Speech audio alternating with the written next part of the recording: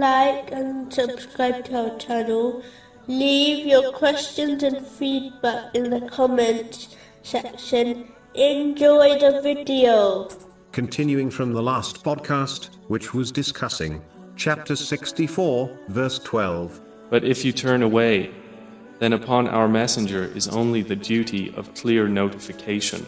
It is important for Muslims to understand an important point in respect to advising others. It is the duty of Muslims to advise others towards good and forbid evil, but a Muslim should not behave as if they have been put in charge as controllers over others. This attitude only leads to anger and bitterness, especially when others do not follow their advice. It's best for Muslims to discharge their duty by advising others, but they should avoid stressing over the outcome of their advice, meaning whether the person acts on their advice or not. If Allah, the Exalted, advised the greatest teacher and guide of mankind, namely the Holy Prophet Muhammad, peace and blessings be upon him, not to stress over the outcome in many places of the Holy Quran, how can a Muslim claim or behave as if they've been put in charge of others? Chapter 88, verses 21 and 22. So remind, O Muhammad,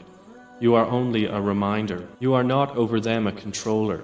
The Muslim who behaves as a controller will not only become bitter when people fail to follow their advice, but it can lead them to giving up advising others, which is a duty on all Muslims, according to their ability. In addition, this attitude will also cause Muslims to neglect themselves and their own duties, as they are too busy concerning themselves with the duties of others. Therefore, Muslims should remain firm in commanding good and forbidding evil, but refrain from observing and bothering about the outcome of their advice.